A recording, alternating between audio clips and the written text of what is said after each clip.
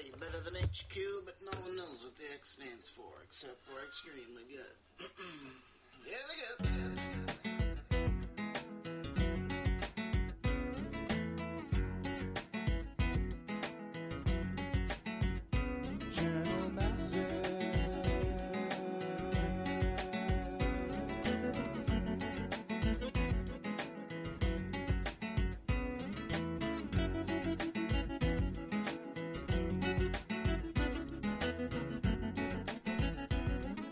Episode 165 of Channel Massive. Man, we're getting closer to that mythological 200 that at times we never thought we would. We will get there.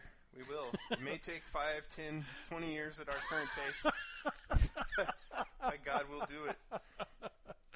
I'm Noah. I'm Mark. We are here. And this is Channel Massive. Yeah, we are here to record another episode for you. See, we're trying to do this weekly thing again. Yeah, trying to stick with it. It's pretty hard. Cool. It's tough, you know, with our rock star bohemian lifestyles. It's very, very difficult to stop. It's really hard just to even wake up for this shit. Got to stop the van right before we play our gig. But you know, here we are, outside on the street in our van. In our van, down by the river, doing our motivational speaking and hydroponics. Yes. Yeah. Well, we will be taking our van around town. Yeah. In the future, we have more guest hosts coming up that I'm really excited. Hosts. Yes, we'll definitely have Sean on again, and we're really hoping, shouldn't be too hard, hopefully, to get his brother who wrote our awesome new theme song on the show, that's right. Luke, who is quite the MMO extraordinaire player. Yep.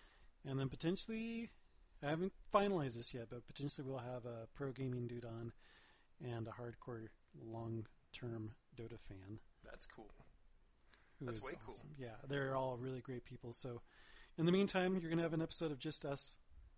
Just the two of us. We think you'll like it. Yeah. And if you have any comments on it, send them in to mail. mail. At channelmassive.com.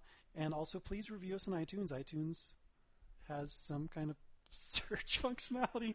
Yeah, you can find us somehow and give us a review. I think it's like you look for like hard metal Slayer Channel Massive and you'll find us. Yeah. I don't know why. I don't know. There was a lot of 80s music in the last episode. Yeah, I'm maybe. not sure if we still have that reputation. Yeah, hopefully with Cyndi Lauper and the Bengals on there, I was just in an 80s mood. So. Oh, that's awesome. Yeah. Tonight's Toby Keith night, though. So. Oh well. Enjoy, y'all. Yeah, we'll see if I can accommodate that. You be careful what you wish for. You might just become all country. Yeehaw! That's when I went to PAX with Scott. I had to ask him. I've never asked him because he's got such a strong Southern accent. He's such a Southern boy. It's just like, do you like country music? It's like, hell no, I'm into grindcore. More grindcore. That was kind of like how it was. You like an immediate response, like, "Oh no, oh, no," yeah. like pish posh of me, possibly even considering that. And you know, it's so awesome, listeners, because if you've been listening to the show, if you've been listening to our Channel Massive Legends show, you know how distinctive Scott's voice is and his delivery and his accent. And there was this epic moment during PAX that I'm sure he didn't bring up. So this will be one of my final PAX memories. We went to the panel that was run by the lady who created Portal. She created Navicular Drop, and then she was hired by Valve, and they made Portal, and then she worked in Left 4 Dead, and I think she started working on Portal 2, and then she quit. And she joined up with Airtight Games, who made Dark Void, which is like this Rocketeer game that totally bombed last year. She joined up there so she could get full creative directions, and surprise, surprise, they revealed her new game during PAX, and it's called Quantum Conundrum, I think. And it's basically a Portal XBLA game Disney-fied. Oh, wow. Where you're a kid, so you're shorter, so like when you run up to chairs and tables, they're taller than you. Oh, that's cool. And you have a gun, but the gun allows you to shift dimensions. And it shifts dimensions of the environment. So you can shift everything to a fluffy environment. So a safe, which there are lots of them in the game, becomes really light. So you can pick it up and throw it as a kid. And then you can switch it back to normal, and then all of a sudden it retains its super heavy weight. So there's fluffy, and then there's slow-mo, I guess, and then there's gravity reverse. So you juggle those to throw it safe, and then you hop on it, and you juggle gravity up, down, up, down, up, down, so that as you're going across this pit, it keeps going up, down, up, down, up, down, and it's Wow, like she a has moving like some really cool ideas. Yeah. for game She's got a mechanics. really, in my opinion, harsh personality.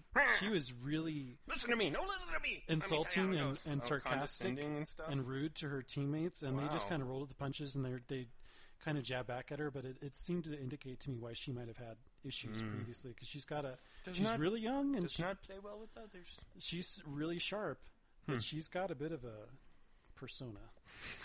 Anyways, they had a Q&A session at the end of the A panel. TNA session. Yeah, woo! Fluffy dimension, no. Fluffy!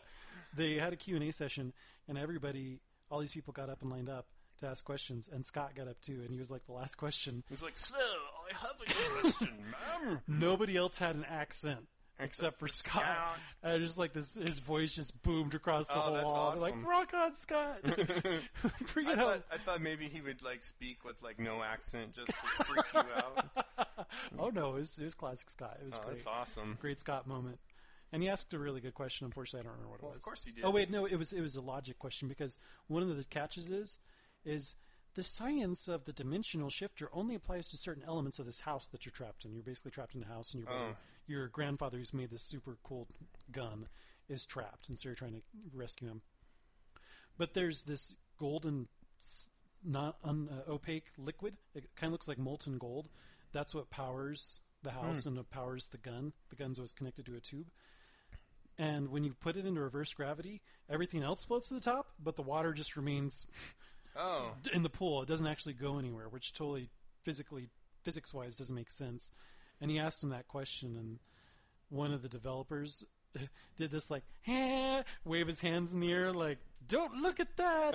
It's not part of the science! And she totally gave this answer that, well, it doesn't apply to everything, because otherwise the house would be torn apart, blah, blah, blah, blah, blah. Oh, wow, he totally got him. He did. He got them, and then he got Riot when he asked them, when is Dominion coming out? Shortly after PAX. Oh, nice. No, it's not. Oh, that's hilarious. So yeah, Scott, ace reporter. That's why we love him. Yep. And that was totally my tangent that derailed this introduction. We'll be getting into... This will now be a 3-hour-long podcast. We will be getting into... We've got some mail that we're going to get into. We're going to tell you what we've been playing. And then Yoichi Wada, who is the CEO of Square Enix, he just recently gave the keynote speech for Tokyo Game Show, which is running right now. It's like E3 in Japan, except it's open to the public. Novel idea. Wow, it's so like wow, I don't even know what to say. That's just crazy. I think they have access. They do it smart. I think the press has access exclusively, like for a day or two, and then there's 3 days where it's open to the public and the press. And it makes sense. It's really cool. Anyways, he gave, in spite of what you may think, Mark, of Final Fantasy, and we know that Mark hates Final Fantasy. Fucking sucks. And I think Jason hates it as well. I don't know. I mean, he hates anything that's got anime style. It's no gold box edition of a TSR game, that's for sure. Yeah. So in spite of whatever you may think of Square Enix and how much you may hate some of their most recent games, I know I haven't liked Although I all love of them. the latest one and play it religiously. Yeah, you sure do. He gave a really insightful and great keynote speech that ties in a lot to free-to-play games and a lot of what we've been seeing going on in the MMO landscape, and also has some predictions about how gaming technology, what the next evolutionary steps are going to be, where he thinks those are going to take place. And I'm like, this is perfect discussion topic for the show. So that's what Mark and I are going to get into. Across our square table. Yeah, so should we hear from the listeners first, or should we tell them what we're playing next? Oh, the little folk. let's tell the listeners what we've been playing. No, let's just read the email. Then we'll tell them what we've been playing, and then we'll respond to the email after that. And then we'll respond to the email after. No. Let's just leave it to chance. All right. We'll see what the listeners hear next. They'll never know. Nor do we. Someone to hold me tight, that would be very nice. Someone to This episode of Channel Massive is sponsored by UGT Servers. When you order Ventrilo hosting from UGT, you get all of the powerful administration features hardcore gamers want and the ease of use that newbie gamers need. With 24-hour tech support, 13 locations worldwide, and a 15-day money-back guarantee, you'd be crazy not to check them out. Head to ugt-servers.com for all of your Ventrilo hosting needs.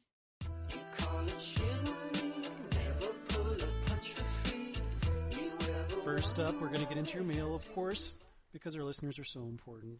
Yep. And You said that almost as though you didn't believe it. I, on the other hand, I am the candidate that does believe in the listeners. I love you long time, I wouldn't have listeners. said it if I didn't mean it. Oh, okay. Perhaps my intonation didn't seem Yeah, sincere. it was very odd. It was like, because their shit's important or something. And The listeners are extremely important. yes. There's no reason to do a podcast without listeners. That's right. Yes. Noah's crying now. Yeah, it's Tears. The it's tears a- just came unbidden. it's really hard to hold in. I know. How I feel Once about- we break down this dam he's built, the emotions just Ah! I love you, listeners. Please write just me next time. Yeah, just to Noah at channelmassive.com. N-O-A-H. A personal message, please. I need your affirmation. I need your validation. Now we won't get an email probably for like 4 months. Noah, you'll just get Fuck this. you, You'll get assholes. like every single listener will write you an email. Stay with it, Noah. It's okay. I know you're going through a rough Jump off a cliff already. I'm sick of your ass. That's right. So we got an email We from want Jim Agamemnon. back. Oh, sorry. Oh, yeah. Where's the vegan? That's him when the show back. really had quality. We liked his free-to-play game notes. All right, so we got an email in this episode from Agamemnon, who I'm pretty sure we've heard before, but so long ago that I can't remember when. You know, I can't remember the specific episodes we used. We just had him on, that's for sure. But we found out in this email where he's been, and we want to say thank you very much, Agamemnon, for writing us. And just a couple episodes ago, we were saying the reason we don't have any emails is because Sean's with us on the show. Yeah, that's right. And so if he's on the show, he's not going to write us, and we're not going to have any. It's like when we made Scott a part of the show. All of a sudden, there's no more email. Damn it. So thank you, Agamemnon, for setting the plate. He writes in, I've written in a couple times, but since you've gotten to mostly the Legends podcast, I've pretty much quit listening because I don't play it and don't care to hear a podcast about it. I'm glad to have you guys back at least talking about something else other than just LOL. I'm listening to episode 163 right now while writing this, and I agree. I can't wait for some new damn Diablo to come out, even though I'm a little worried with this gotta be connected to Blizzard to play scenario they've set up. I'm not going to jump to conclusions, which is the name of the game that you thought Sean was creating, but it does worry me. He continues, I didn't go to PAX, but I did go to Dragon Con this year and got to see that Cowboy Bebop MMO Wildstar trailer as well, and I have to say it does look interesting to me, and maybe one I can play with my daughters who love anime. That's cool. But that I could get into as well, since it's sort of Firefly/Bebop space genre. I have one complaint about this podcast. You had a lot of background white noise in it that you can hear behind the voices. Agamemnon. Well, you see what happened is Sean was a new podcaster, and despite my very strict guidance to keep the And microphone... the visual cues, the demonstrations. The demonstration, the repeated beatings, to keep the microphone above his nostrils. Whacking him with his milk jug. Whacking At him. some point, it slid down under his nose, and that sound you heard was in fact not a bear mating, but was Sean breathing through his nose into Which the at microphone. least verifies that out of the three of us, one of us is not a vampire. Yeah, That's the guy with the milk jug. that's the one who's drinking milk, not blood, Yes. like we do. Because we kick it like that. We drink the true blood. When we drive our van around. We're going to have to give him the true death. All right. We are totally into True Blood. I confess. Yeah. It's an awesome show. It is. Judge us as you will. Yes. So I think the main reason that Blizzard is doing this online connection thing is because it's all tied into their new online economy related to the auction houses. There's economy. Yes, and then also, of course, piracy and all that. Yeah. Blah, blah, blah, blah. I don't like it either. Whenever Ubisoft has done it, Ubisoft seems to get totally spanked for it all the time. 'Cause It's like, oh, you want to play Assassin's Creed, which is essentially essentially a single-player game only? You need to be permanently connected to the internet if you want to play this. It's just such BS. It really is frustrating. I miss the old days when it's like, I'm going to connect to the internet because I want to play with someone online. Yeah. I hear your angst about Diablo. the other day, like the Tristam theme song came to me unbidden, and then I like went into like YouTube and started just listening to Diablo 2 music, and it was like amazing how I'd hear the song and remember where it was, Where you were and playing it? see stuff. Wow, that's cool. And how good the music is. It's really, gosh, like all yeah. Blizzard music, it's really good. But, I mean, there's something just about the Diablo 2 music that maybe after hearing it for hundreds and hundreds of hours, it's just... Stockholm appreciation? Yeah, it's Stockholm Syndrome, definitely. But it's so good. And so anyway, after listening to that, I was just really jonesing for it. Not enough to actually install Diablo 2, but I'm just dying for Diablo 3 to come out. Yeah. So feel your pain, Yeah. angst, and sorry about the noise. We will beat him about the head with a stick next time. And on the comment of DragonCon, it's funny you bring that up, Agamemnon, because as we were wrapping up our time in Seattle, Scott was telling me that, talking to me about that same con and suggesting that it might be worth checking out, and that he's been there and thought it was pretty cool. I think it's ostensibly more of a tabletop gaming type of convention, which is really cool. I'd be interested in once I get some more experience with D&D, and my next D&D session is October 15th. Finally, we have gotten commitment. I also made a new group of friends from these coworkers who I thought were just total casual jocks, but they're like, whoa, let's play Small World and Touch of Evil and all these tabletop games. Oh, that's kind of cool. They do that every Saturday, so that's something I'll be able to get some more Sweet. tabletop action in. But I thought it was really cool that Agamemnon brought up that Wildstar reminded him of Cowboy Bebop, which is this really, really cool anime series where it follows 3 bounty hunters in future, and I think they live on Mars, so it's like way in the future where Mars is colonized, and they can go back. And it's got this super slick fusion jazz, like up-tempo jazz soundtrack that's really brassy, cool. really cool. Kind of like some of this. I wish I could give you an example. I can't off the top of my head. The composer for this series is really awesome, and that's right. I hadn't even thought about that. It's a really cool parallel. When I saw the Wildstar MMO and demoed it and went to the panel about it, it really seems so much like Serenity and Firefly. That's cool. Which is also another thing. So it's really got a lot of potential, and it's cool to hear some of our listeners are psyched about it as well. Yeah, that sounds really awesome, actually. Well, hell yeah. Thanks for writing in. We really appreciate it. And we actually do appreciate you pointing out the noise and stuff, because that'll just... We really do have high standards for our production quality, and when something like that happens, it's pretty much going to have to hire the assassin to take out Sean now. So thank you. We want to know, because sometimes it's like, I've edited so many freaking podcasts, I kind of blitz through some of the editing and just take care of the most obvious stuff. When I see the sounds really, really loud, or there's like a really long pause, or something breaks, I'll clean that up. So yeah, if you do notice things, let us know. Remember that one daring listeners, like, you guys say you know too much. I do remember that. And it's funny because at the time I was like, well, screw you. But now I don't say or when I do like presentations at work. Thanks to that listener. Like, it's really cool. It really it really impacted me, I mean, yeah, you betcha, it was like, yeah. Anyway, thanks for that. Don't you know? Yeah, this is a great podcast. Probably better wind up this segment I think before the it feedback's done. devolves further. If you need to send in the emails, you need to send it into mail MAIL at channelmassive.com. Or if you feel like sending Noah some love, NOAH at channelmassive.com.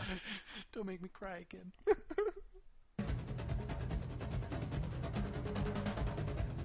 So, Mark, what have you been playing?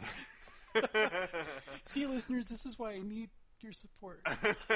It's such an abusive I'm so surprised. environment. I'm so surprised you chose me to go first.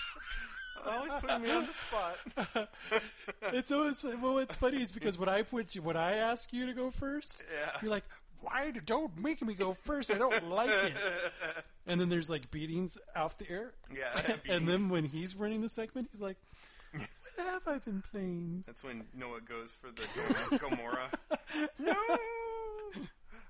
Oh, so let's see. I haven't done a lot of playing this last week, but there was some of that. What's the Pac-Man remake on Xbox Live? Oh, Pac-Man Champion Edition. Yeah, with the crazy techno music and stuff. Yeah, were you playing the first one or the DX one where all the ghosts are asleep? The DX one. I love that. Oh, it's just so freaking cool. I love that game. Oh, I love that. Yeah, I was teaching my son how to play it, and then we would take turns, and he was he dances when he plays it, and then when he wants to go a direction with the controller, he actually aims himself that way when he does it, and so he's like going like this, and it was really fun though. But I really enjoyed it too. I like to do the 8-minute challenge or whatever it is, and just see how far you can go. It's so cool because it's a reflex test and a puzzle. Yeah, at the same time. It's so awesome.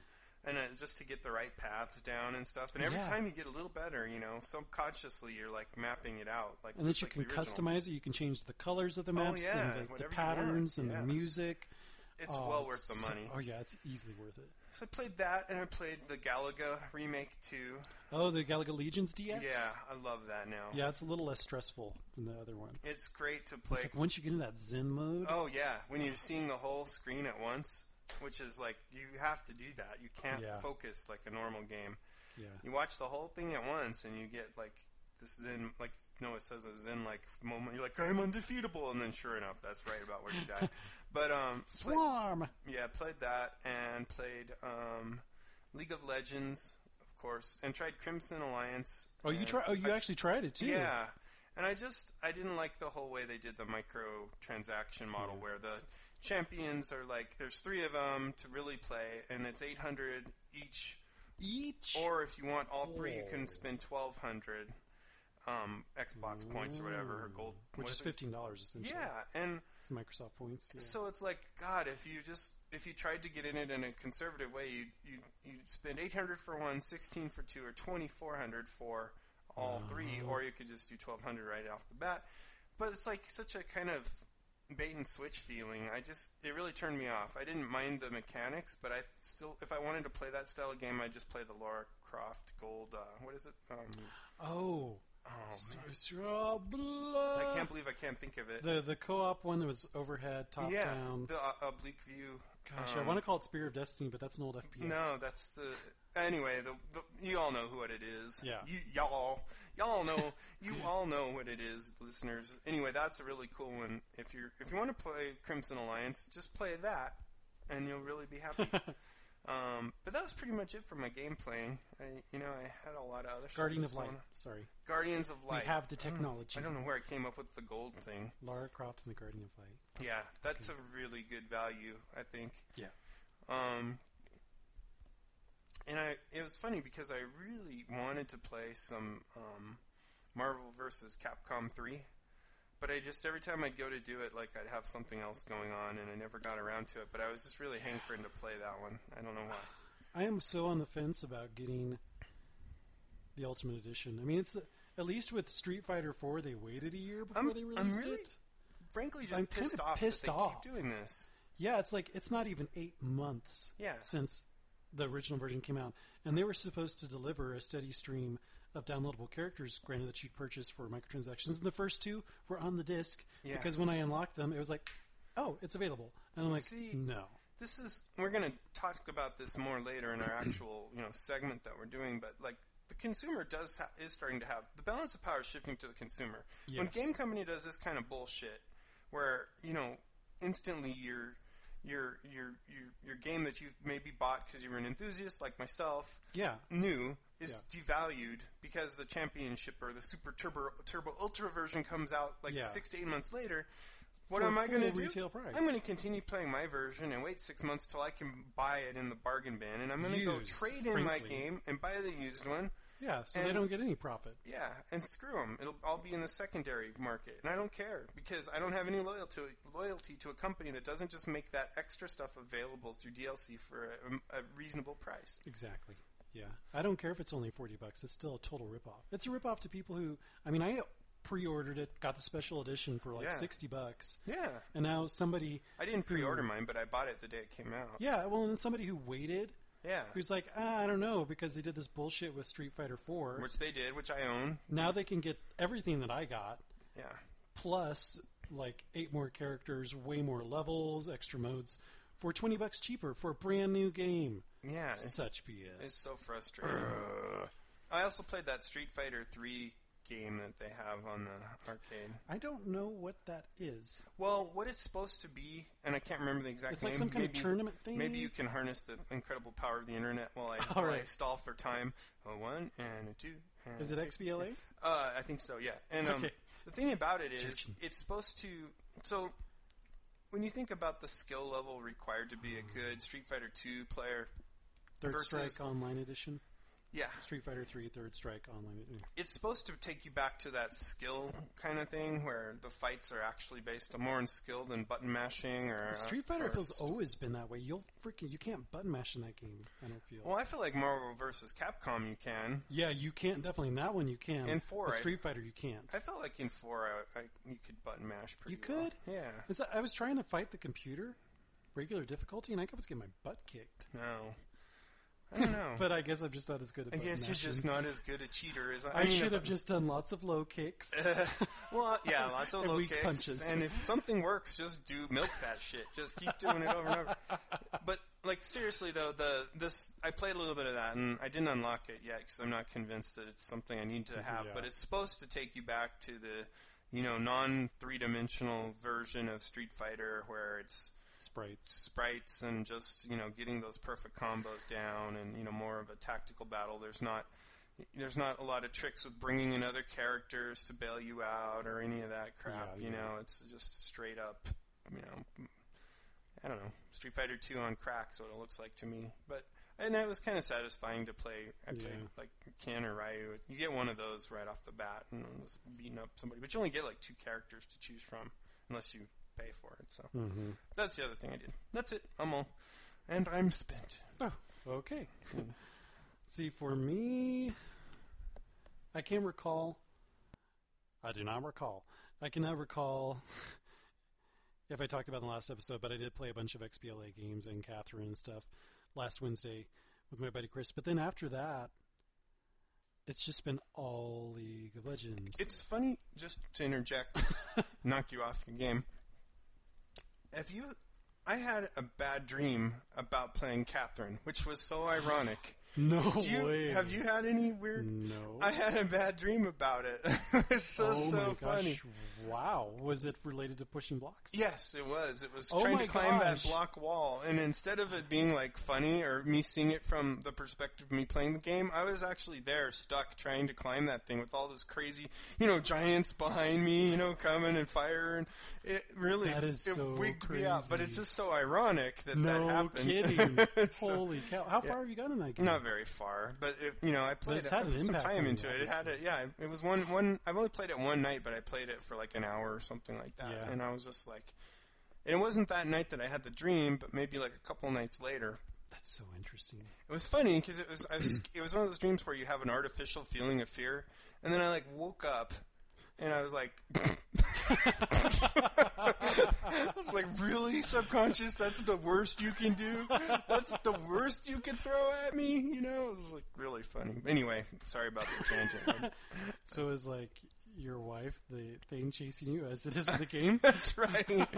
You're not going to make a fool of me. No, it wasn't. She wasn't trying to stab you with the fork. No, she wasn't. It had nothing to do with her, but it was just really funny. I just thought... Really funny. God, that was a weird, ironic twist. All right. So, League of Legends is what I've been playing, and I've been thinking to myself, I did some calculations because I've started to feel happy because I've finally won enough games. I finally got good enough at the game to have nearly caught up with my number of lost games with my number of win games. So before I had way more lost games than win games, and by virtue of playing with the Wolves and with you and Scott and the other great people, it's like I've won and actually playing better myself. Oh, that's cool. And it's so compulsive now for me to play that. And I was looking at how many games I played total, and I was like, if each of those games are about 45 minutes, I think I've put more hours in this game than any video game I've played in my life. Which is crazy because I've never gotten into an MMO like you guys have. Yeah. And so for me to feel to finally have that reaction. I mean, it's like maybe like a first-time WoW person, being totally addicted to the game, and then taking a step back and looking at it. It's like, whoa. And the funny thing is about my reaction is that you and the Wolves and Scott have way more games. You have like double or more games played than I do. So you've put in like double the time that I have, and it's like I'm freaking out. I'm like, I need to make better use of my game time. Yeah, you're not going to get rid of the game. You're just going to make better use of your time. I need to win quicker. Yeah, well, I don't know if that's technically feasible. When Dominion comes out, I think it'll help. That's so funny that you mentioned that, because I track mine with Raptor, and I'm up to 400 hours in Raptor. But I've played probably another 400 hours before I started tracking with Raptor, because I played in the beta, you know. That's true. Because we got that like press announcement one day that they had this little game. This little studio had this little game, and they were going to start launching. It was so quaint. And so I thought about it, and I did the math, and I'm like, that's 32 days of my life. That's over a month that I've been in that game. But you talk to somebody who's like a MMO addict or whatever, and that's drop in the bucket. That's the beginning. That's nothing. Chapter 1. They could talk about years. That's true. I can't do that. I can't do it. And well, I think part of the reason I feel it is that during my years in Nintendojo, when I had a lot more responsibility, I amassed quite a collection of games that I didn't play. Yeah. And it's like, once I stop doing all this Nintendojo stuff, I'll have time to play these games. Right. Because really, that's why I played so many DS games, is because they're shorter and they're easier to fit in small parts of the day.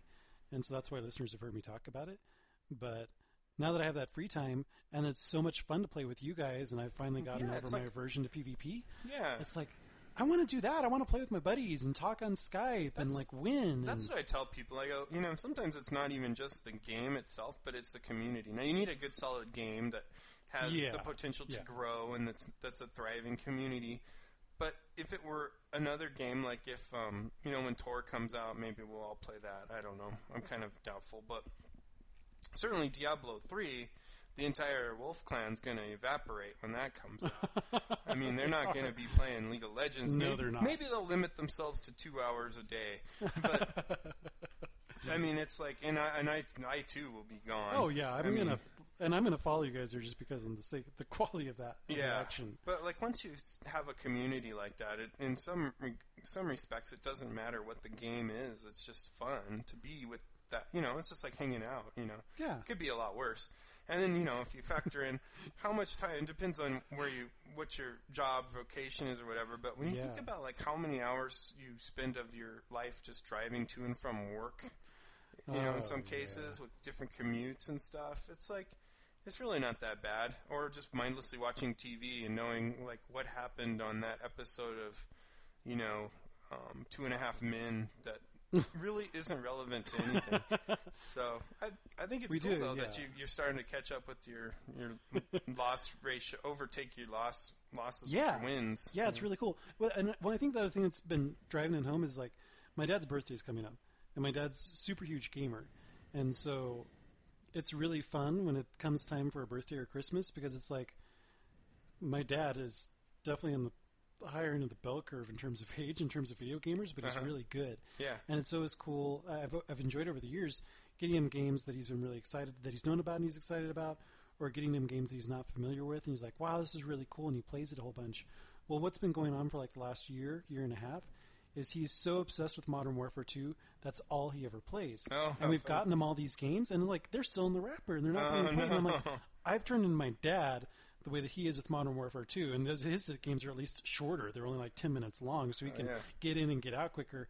And it's like, I'm letting these games stack up. But like for my birthday, I got The Blob 2, Portal 2, and Child of Eden, and I love all those games, and I really want to play them. I deliberately didn't get Portal 2 so I could save it for a birthday gift. Yeah. And I know that's such a kickback game. You guys told me all about it like 4 or 5 months ago. I'm like, I'm not getting it because I'm waiting until August. And it's like, and I'm not playing it because I'm playing League of Legends. So I told Tara, I made a grander speech to her today that it's like, I'm just going to give myself a week of cold turkey, not going to play League of Legends. And I'm like, okay, let's be a little bit more realistic. Maybe just limit it to 16 hours a day. So what I'm going to try to do for the next week, listeners, where this all ties into the podcast, is I want to have something different to talk to you about. And so I'm going to start off with a smaller game that's shorter and it's easier to get into and get out of, which is Child of Eden. I'm going to try to play some more of that, maybe get Portal 2 installed, and not play League of Legends as much so that I have more things to talk about than just League of Legends. That's pretty cool. Yeah. So we'll see, but it's going to be more hard. power to you. Yeah, we'll see if I can break my crack addiction. Well, that's, I believe, what we've been playing. Yeah. In a nutshell. Not really in a nutshell. No, more like in a sprawling oak tree. But there you have it. And now we will take a short recess while we... We'll go to our chambers, and when we come back... Yes, we'll go to our judge's chambers and hit the crack pipe. Then we'll come back and we'll unleash some data upon you. Yes. Ignorance is taking over. Yo, we gotta take the power back. Bam! So as mentioned in the introduction, for our roundtable discussion in episode 165, we're going to provide some reactions and talking points to Yoichi Wada's keynote speech that opened Tokyo Game Show just earlier this week.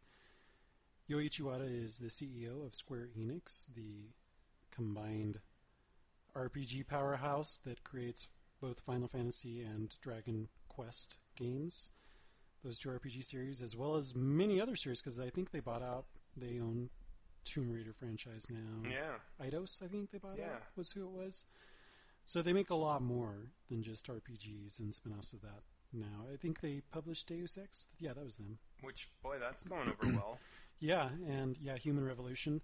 It's like I was reading some of Jason's tweets about it, or some comments on Google Plus, I think, and hearing some really good things about it. I just love the look of it. It's got a Blade Runner-esque feel to it. The visual design, it's really cool. Yeah, it really does have that tempting. Kind of.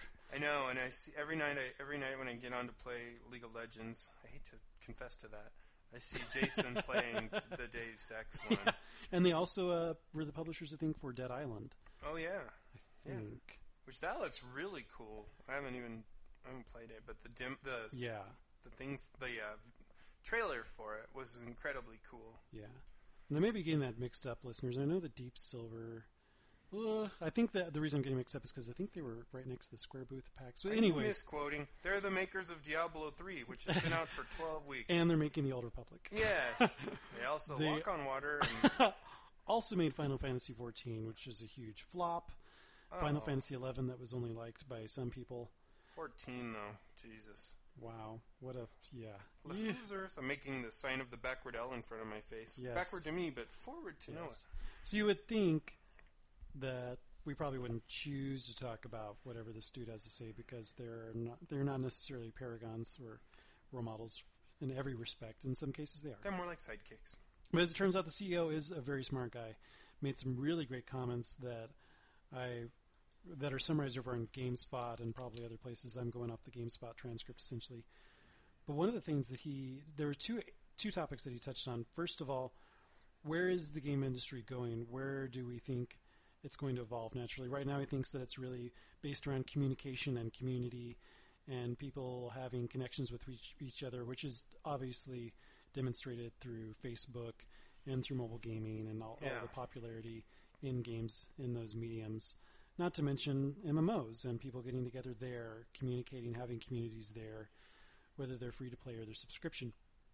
Technology-wise, though, once the buzz around social interaction dies down, and since the buzz around graphical fidelity and making photorealistic worlds isn't as big, where does it go next? And he believes that it's going to go from 3D displays into holograms. Holograms! Yeah, which I thought was kind of interesting. I know that when I was a little kid, back in the 80s, and I was thinking, man, it'd be really cool if there was actually a hologram video game system, and then virtual reality came out with their ridiculous headsets, and that kind of suggested where that could come up with. That could be the future, and then it kind of fizzled out. It really did fizzle out. I mean, every time you go to like the game stores or something, you see those shutter glasses, and they're really not. Oh yeah, they're so cheesy. Or they have those 3D monitors, and then there's the 3D TVs, but you still have to wear the glasses, and it's like, Yeah. I'll take the totally fake 3D that the 3DS does over that anytime. Yeah. And I didn't do it, but air quotes over fake, because it actually kind of works. I mean, it's stereoscopic 3D. You yeah. just have to be in a very specific position, yeah, and you can't move. It's kind of like a too much. near-field monitor for audio. You have to be in the right place, but it works without weird glasses on that don't do anything. Yeah, which is nice. And once television manufacturers can get over that hurdle, I definitely think that 3D displays will be very commonplace. And then after that, it'll potentially, fingers crossed, be hologram projections. That would be freaking cool. I don't know what it would have to be in the air that we'd have to breathe to support the particulates that the projections would bounce off of. Yeah. Because I assume that would be involved somehow. It would be like being at a rock concert when the smoke comes out on the stage. Yes. Did you ever watch Bones, that television show? No, I hate that show. It's really good. Okay. Oh, no, I'm sorry. It's not Bones I don't like. I'm sorry. It's that one with the stupid doctor that's all crazy. House.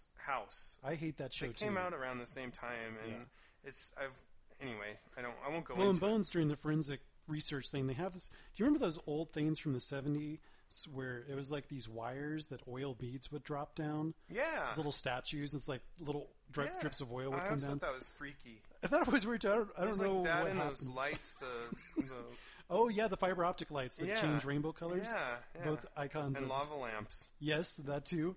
So in Bones, they have a holographic computer that they use to reconstruct victims' bodies and crime scenes, stuff like that. And it's got this falling yellow particles that come down. Wow. And apparently it's based on real technology that exists, but that's what I'm thinking holograms are going to be. But for Yuichi Wada, his keynote, he thinks that those will start to show up in arcades. Yeah, that was kind of his whole thing, was like, because it'll be the technology to display it will be too expensive for your average consumer, who now are, our price point we can tolerate is between $300 and $400, and this would be in the thousands. Yeah. That it will actually cause a resurgence of the arcade, because you'll be able to go to the arcade and play these like incredible, play in these environments by these machines that are very specific. Yeah. It's kind of like, they used to do time slicing on mainframes. It's kind of like that, but you go to an arcade to be in this immersive 3D environment. Yeah. Which is kind of like cool. I mean, I don't know if I buy it, but I love the idea. I do too. I mean, because we both had the opportunity to go to arcades. Yeah, we grew up in that era. Right? And it was such a cool experience. I loved the arcade. That was like my best. It was like roller skating rinks with arcades in the middle and going to arcades. Yes. They're like the two coolest things I could do, Yeah.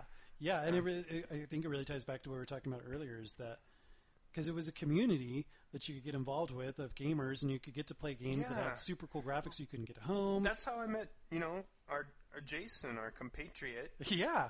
Playing Street Fighter 2 in the local arcade, Yeah. And thinking he was really cheesy with Honda. But yeah, I mean, that's like, the 1,000-hand thing. Punch, like, slap. knock that off, and then let me show you my small kick. But yeah, I mean, it'd be really cool to see a resurgence, because arcades are almost, they're all but forgotten. Yeah, Bushnell, the Atari dude, he tried to make his own little Dave and Buster's knockoff, and I don't know if that really went anywhere. I'm sitting here looking at my Double Dragon arcade game yes. right behind you. Yes. Double Dragon 2. So cool. I'm thinking, how long's it been since I've actually been to a place like that?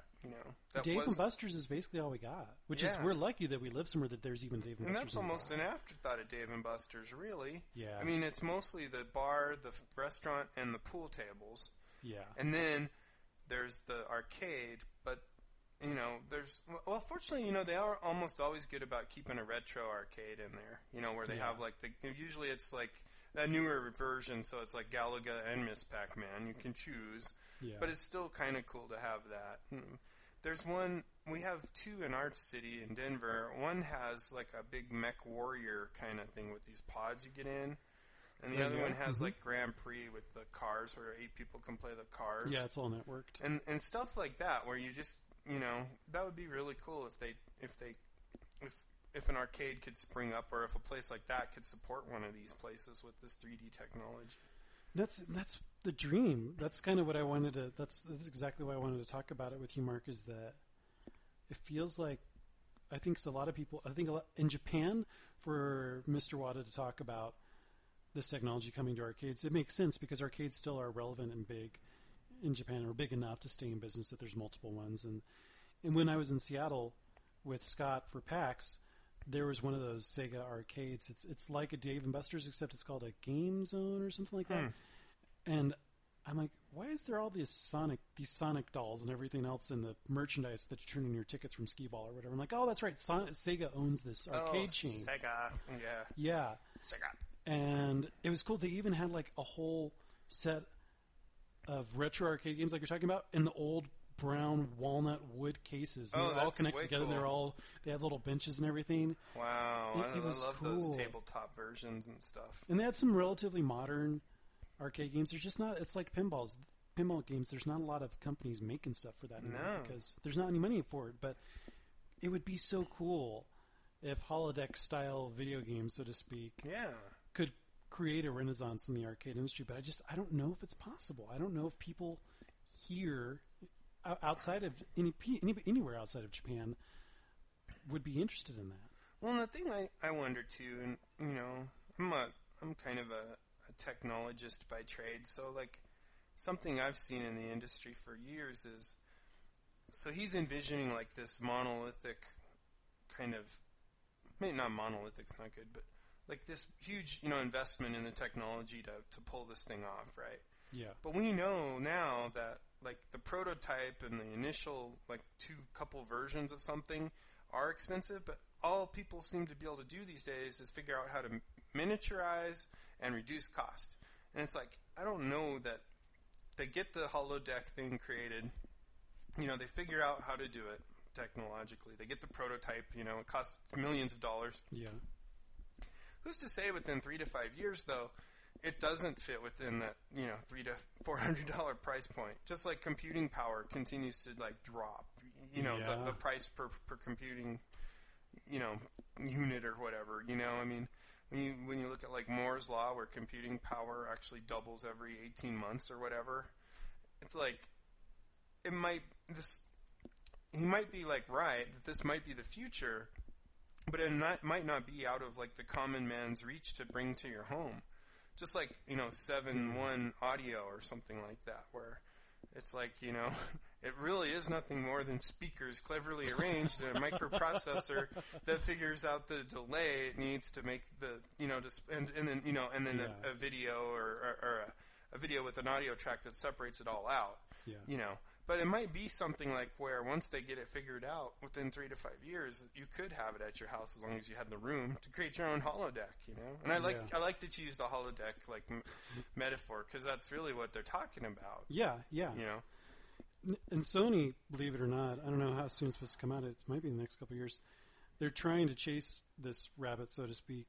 They've come up with this total Geordie LaForge type head visor thing. It's actually way bigger than the one that LaForge wore. It's like covers up from above your eyebrows to almost halfway down your nose. And it's this giant set of, I think it's 2 screens. Mm-hmm. So it's in 3D. And basically, given the distance of it to your eyes, it's supposed to replicate a 750-foot wide screen. I've heard of those. Like, I mean, they've been working on those for years, but they never had the 3D part down. They just had it to where it replicated a 750-foot movie screen, like standing in front of an IMAX screen, sort of. Yeah, exactly. But they never had the whole 3D thing figured out. So that's cool if they've got that going. I don't know if I'd want to wear that. It's the whole glasses thing. Yeah. It's like I don't see that becoming as appealing enough to potentially stymie a rebirth of a holodeck-based arcade. Yeah. Well, you know, I mean, it'll be an iterative process. I mean, first maybe they'll do that. You know, the ultimate thing about and if we're using like a holodeck as like our kind of reference point. I mean, the holodeck, you could actually touch stuff because they were manipulating actual like matter. It felt like a matter, yeah. So you could touch Actually, I think some of the cast or some of the crew members got in trouble for touching innuendo, but yeah, I mean, it's like, you know, tactile would be off. I think technologically would be off the Yeah. You know, that's years ahead, right? Yeah. But still, if they got the visor, the hearing, you know, the sound right, and then some kind of tactile thing, maybe not that one vest that we talked about years ago that would like punch you. Yes. When you got shot. Feel it. Feel it. Yeah, wouldn't it like you feel it or something like that? Yeah. The vest that hurts. It was like, well, I think we had like, I wanted one that had like impact points on the back in case I wanted to be like a flagellist, like priest or something like that, like from those Da Vinci terrible Code. Dan Brown or movie shows. Yeah. I want to be the albino priest that beats himself. But I digress. But anyway, I think it's what he's talking about with a lot of stuff's really cool, like futurist kind of stuff. And you know, I don't mean to poo-poo the whole arcade thing because I would really like to see that. That would be awesome. I think in the show notes, I thought another possible alternative with people getting so much into tablets and smartphones and portable gaming devices or hardware, where the hardware is not necessarily the constraint anymore. It's the service you're subscribed to, whether it's on live or whatever. It'd be really cool if for multiplayer tournaments and for online games, like you don't have to purchase it, but you can participate in that community in person. If you go to, it's an arcade where when you bring your gaming hardware, it provides the software onto the gaming hardware. Oh yeah. So it's like it's kind of like a renting it. You get the full game if you come to this location, and you can play and participate and get a drink and that'd be pretty whatever. cool, especially if they had like, you know, if it had different form factors. So like, oh, you get a 10x10 hollow unit, or you know, if you spend this much money, it's 50x50, and the software could adapt, and you had like some crazy like thing it did. Cool. You know, it'd be like laser tag on crack. You know, if it had you actually moving around and that stuff. would be so sweet. I love laser tag. That's another thing I need to do. Yeah, sometime. that is a fun thing to do. I like that. Yeah. Well, you know, to draw a parallel, because I remember I was trying to describe how Frenzy Dominion was for me. One of the closest experiences that I could come up with parallels for me was it was like after playing a game of laser tag. That's how I felt after playing Dominion. I love laser tag. Just so intense, hyped up, stressed out, but like that was awesome. Yeah. So sorry, tangent, but the funny thing is, all this talk about holograms is apparently that's Apple's next big innovation, according to a story that I read that just got written up on Bloomberg. The new CEO, Tim Cook, who is following Steve Jobs, they have to work on a new big innovation because they did their iPod, they did their phone, they did their tablet, now they need something else. And so apparently it's going to be brand new television, not just a little Apple TV box that streams Netflix and stuff like that. The real deal. Actual television built by Apple, reinvented, reimagined beyond what all the current television manufacturers display. Most importantly, featuring potentially as soon as next year, Christmas 2012, it could be as soon as that, a television that does glasses-free 3D for multiple people from multiple angles. No way. Now that is pretty damn cool. Yeah, which would be amazing. And, of course, that's not a true... It's still stereoscopic images. I don't know how they would pull it off. It's going to be some crazy prisms or some new technology. But that's too cool. To pull that off would be impressive. And but they're calling it a hologram display. Yeah, that's a little bit aspirational. Are they trademarking it? Hologram with the G capitalized. I hollow or I hole. We still like crude humor here. That was like the Tampod, which was the disused other term or or possible name candidate for the iPad was the Tampod, but in the end it didn't win. No, it but just narrowly lost. The eye hole would be pretty cool. Yeah. What will you see through the eye hole? Oh, peeping into the eye hole. Listeners, what do you think? Do you think that holograms are more the future, or do you think some other kind of technology is? Do you think that holographic video games could lead to a resurgence in arcades anywhere beyond Japan? Yeah. Do you think that it could only live in arcades for the duration just because of the costs that it may... Not to mention your whole living room may need to be re-engineered. It's bad enough with the Kinect, right? But yeah, imagine if you I couldn't even get it connected if I wanted to. My apartment's too not wide enough for it. Like, we could dedicate this basement to it, but then we'd run into a support column and, like, kill ourselves. Face first. Yeah. Boom. We're like, there's nothing there, but, oh. So, yeah, send in your thoughts on this topic to mail. MAIL. At channelmassive.com. And there's one other topic from this speech. Do you want to get into that? Sure. Blaze through it? All right, so I didn't think we were going to talk as much as we did about holograms, but it's so freaking exciting. It just felt right. Yes. The other thing that Wada said in his fantastic speech was he talked about game industry business models, and this is something Mark alluded to earlier. Yeah, I had a conversation with some coworkers after reading up on this today. Just that, you know, he's basically saying, and it's a bold statement, but I think it's true, that... Especially coming from a publisher. Oh, yeah, it's like... Because usually the publishers are in such, like, denial. And defense of But he's basically saying, look, we've lost the power to the consumer. Yeah. And there's... And while I didn't really read it in the article, I think he was talking about, like, the second... What do you call it? The second-hand market? Yeah. Mm-hmm. The fact that free-to-play and microtransaction models are succeeding very well. Yeah. And I think he gets it. I mean, he could still be in denial, but he's basically saying we're not going to be able to get $60 out of these titles anymore.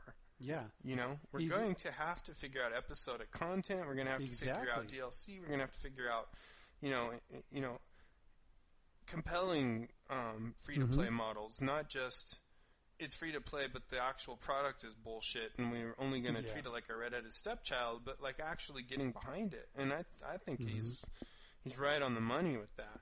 Yeah, I really like the way that he described it. It's not I guess it's not a metaphor, but he basically said that consumers are less and less interested in paying a $60 price tag. Instead, they're more interested in paying to his or her satisfaction. Right. So, for you, maybe you only want to spend $20 in League of Legends, and for me, I'm going to spend $50 because I'm more excited. I'm like, well, I want to get this skin, this skin, this skin, and you just want to unlock 2 champions, for instance. And I feel that's really what drives a lot of the player base in League of Legends is a lot of them start out free to play, and they're like, I'm not going to buy anything, but then a champion comes out that they're really excited about. Or even if they're like, they're into this free-to-play model and for the reason that they don't have the money and they want to just play it for free, and they can. They just won't get the, the fancy skin or whatever. But the people that they refer to the game might. And so even what seems like a loss is still a win. Yeah, and then you look at DDO, customer. Yeah. Dungeons & Dragons Online, Lord of the Rings Online. Yeah, them going free to play has Turbine. been such a boon for them. It was like a renaissance for them because they were. Those games are going to get shut down essentially. Yeah, and they were both solid games. I mean, I had no complaints about them. They just didn't compete well for my time, like World of Warcraft did at the time. But they're doing great now. I mean, it's been a real resurgence for them, and it's because they got it, and they didn't wait till the end, till they were forced to do it. And there's a big difference, Yes. Yeah, and it's like those games, I understand why they sell for $50 at the get-go, because these companies have spent years paying developers' salaries and HR salaries and visionary salaries and directors and managers and VIPs. Yeah, evangelist salaries. And it doesn't matter how much capital they may have used or venture capital they may have gotten. It's like they're still probably in debt by the time that game comes out, and they need to recoup that. But it's like they're charging $50 and they want to charge you $12 a month, which, gosh, a freaking pot of gold for them if they can get enough people like Blizzard has. But consumers, especially with the way the economy is, they can't and often don't want to spend that much money in the game. And even before like the free-to-play episodic content or DLC thing really hit, the guys that did Guild Wars got it. Now, that game, it launched at a fixed price point, but then they would make an expansion for it. And it's still unlimited play in an MMO genre that was traditionally, $10 to $15 a month. And that thing just annihilated the competition except for World of Warcraft. I mean, it was the second most played game there was. Which is really impressive because it goes to show that the full retail price plus subscription model is not an end-all be-all to be successful. Yeah. And, case in point, I just noticed this the other day, and I was talking to Noah about it before we started the show, but I have like the Force Unleashed and the Force Unleashed 2, and I never even played 2 yet. I played some of 1, but I was looking at, like, I was shocked to see there were downloads for it, and I thought, oh, what are these going to be, like, stupid skins for it or something like that? And it's episodic content, like, this far after the fact, and it's compelling. And I'm like, oh my gosh, I'm going to, A, have to buy that stuff, B, finish 1, play through its stuff, play 2, just so I can get to the episodic content that's supposed to happen kind of after, too, because I really want to see what happens with the storyline. Yeah. And it's like, wow, I mean, they're getting a lot of value out of that. Yeah, Mass Effect does it. It'll help them make 3 even better, I'm sure. And Mass Effect does it. BioWare is pretty good about it. Mm-hmm. And have been. But for other people to start to get it. Nice. Especially with RPG stuff with epic stories where you invest dozens of hours into the content and you really love the characters or the world or the story and you want to spend more time with that, but you don't want to wait 4 years like Half-Life 3. Yeah, yes, Half-Life 2, Episode 2. I just all this craziness over there with Valve. They just got to get that Dota 2 out the door. Yeah, and then I think the other thing that's really pushing this whole drive of consumers are paying their satisfaction is all the fantastic smartphone games that are out there. Yeah. And iPad games that are out there that maybe they're only 99 cents or the stuff that's on Xbox Live Arcade. I think that, PSN. And as a person who's consumed like all 3 things, the Droid games, the iPhone games, and the XBLA stuff, like the XBLA stuff's just better. I mean, it really is good and worth the money. Yeah, you feel like you're getting a true premium retail game. The indie games for that are incredibly good. Yeah. And the indie games for the PC are good, too, and a lot of them work on both. Like stuff you get off of Steam, too. Yeah, like Steam stuff. I mean, there's some stuff, like, what is it? Space Pirates versus Zombies or something like that. I think I was telling you about that. Oh, yeah. I haven't played much of it, but it's a thing I just grabbed off Steam on a whim. Like, it is just a demo. Mm-hmm. And it's like totally retro, but so cool. And it's an indie game publisher. I don't even know the name of them. And it's just like, the fact that stuff like this is being generated and distributed, and you can buy, you can buy into it for $10, $15, $6 sometimes. Yeah. It's awesome, And so for this guy to not have his head in the sand and say, we were going to, make people pay $60 to $70 for a game. We're not going to change anything. He did say like cloud computing would be like an innovative thing, which is that's nothing new. Yeah. But other than that, I mean, a lot of his things he said were like you're just like you're actually paying attention. Which is reassuring because when they just had Final Fantasy XIV come out and be like a mega flop, it's like all right, so you understand the principles and you're really good at forward looking. Now let's see you execute well. Oh, yeah. So that you can make the Japanese game development industry more relevant again to other places. Because, I mean, they've been self-criticizing themselves a lot lately. Yeah. That they're just falling behind Western developers. And it's horrible to see someone who was at the top of their game, fall down. Yeah. But maybe if this has caused this guy to have like a cathartic moment where he actually started to talk to other CEOs and look into technology and actually start to think about the future and stuff, all the better, Maybe they proved they could be a super force in the past. Yeah. They could do it again. Definitely. So, pretty good stuff. I was really excited to read that, and it actually spawned like this crazy conversation at work about that's so cool. How we were talking about how the same kind of thing of consumers having power. I mean, like when I think about it, I think about like crazy presidential candidate Ralph Nader, who was always a big fan of the consumer and saying we have the power, we just don't know it. It's like we have the keys to the kingdom, and we don't seem to understand that we have it. Mm-hmm. And we were talking about it, this principle as it applies to other things like the entertainment industry. And somebody mentioned they had figured out like the value of the music industry, and the number they gave I don't think is right. I'm still trying to figure it out. But there are companies like Google and Microsoft until their latest acquisition who had so much money just sitting there idle that they were just waiting for something to use it on. They could actually there are a number of companies who could buy the music industry, like buy it, and do whatever they want. That's so freaking insane. To be able to say, I will now distribute everything, with my cloud-based distribution model. Like Amazon could probably do it. Yeah. It's Apple could do it. Apple They've got could do plenty it. of Microsoft could probably still do it, and Google could do it. Yeah. And it's like, to think you could buy an entire industry, an industry that plainly doesn't get it right now. The only way the musicians make money in the music industry is concerts. There are royalties, and there are stories about it, but right now when you make an album, because of the way the contracts work, because the musicians certainly don't have the power, the company that produces it and gives them the advances, they get all the money. Yeah. And, sounds like it's somewhat similar to the book industry is not, it's not that great for authors. It's not bad. I mean... Well, yeah. But there's definitely... But when you think about stories. The consumer starting to take the power back, sort of, it's really exciting. And to see that somebody at the forefront of the gaming industry goes, oh, yeah. We'll acknowledge that. And to acknowledge it. And to just see the trends that are emerging now. And to see, like, the failed legislation to try to shut down secondhand game sales. Things like all those failed attempts where it's like even our silly-ass, representatives in Congress and stuff are actually even not falling for that crap anymore. And going, that's a stupid proposal. It's not even going to become a bill or whatever. It's like, it's good to see, because I've always been a consumer advocate. I mean, and I've always thought because I am a consumer. I don't... Well, yeah. I'm an everyday guy. We all are here, right? I mean, we're not heads of giant corporations or small, countries whose people we've enslaved yet.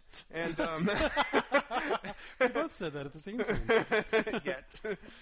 And so to think that, maybe things can shift back to where we aren't getting, like, totally screwed over with these, or having to just make, difficult choices. Like put shoes on the children or buy Final Fantasy 14.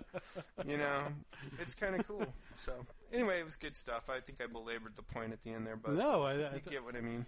I would hope. I'm optimistic that some of our listeners would feel just as passionate about it and will feel encouraged to write in their own thoughts about this topic as well. So round 2 of feedback request is this whole consumer having the power and the way that it's impacting the video game development scene and distribution scene of video games, development of them, and further beyond that, as Mark is talking about, just the entertainment and media industry in general. Yeah, some crazy thoughts. Send in your comments, ideas, conspiracy theories, or arguments to mail. MAIL. At channelmassive.com. Or if you just really like Noah, send it to NOH at channelmassive.com. This is the last time I'll mention it, I promise. Or if you just want to tell Mark how special he is, MARK at channelmassive.com. I spell it like a man. It's not Mars. No. Or it's not Marcy without a Y. MARQUE. Not that. Not Mark K. Not MARCO. Just MARK. At channelmassive.com. But we'd prefer you just send it to mail. MAIL. At channelmassive.com. We're so good at spelling. Yeah, we are spellers. I was at a spelling bee one time, and I couldn't spell cat, but they spotted me the C and the T. But I was pretty sure there was a silent H in there, and it fucked it all up. But anyway, thanks for listening to episode 165. It went a little long. Hopefully you don't mind, but yep. We hope you enjoyed it, and we'll be back next week. We'll be back. Best podcast in the world. I played World of Warcraft for 10 years. If I can't play Diablo 3 soon, I might just kill myself. Massive? Blizzard Entertainment, why will you come out with Diablo 3? I want to know. I signed up for the beta. I never got an email. It's like they don't even care. I have really good things to say about that game. I read about it in Game Informer. So I came here to tell you I want Diablo 3 to come up right up.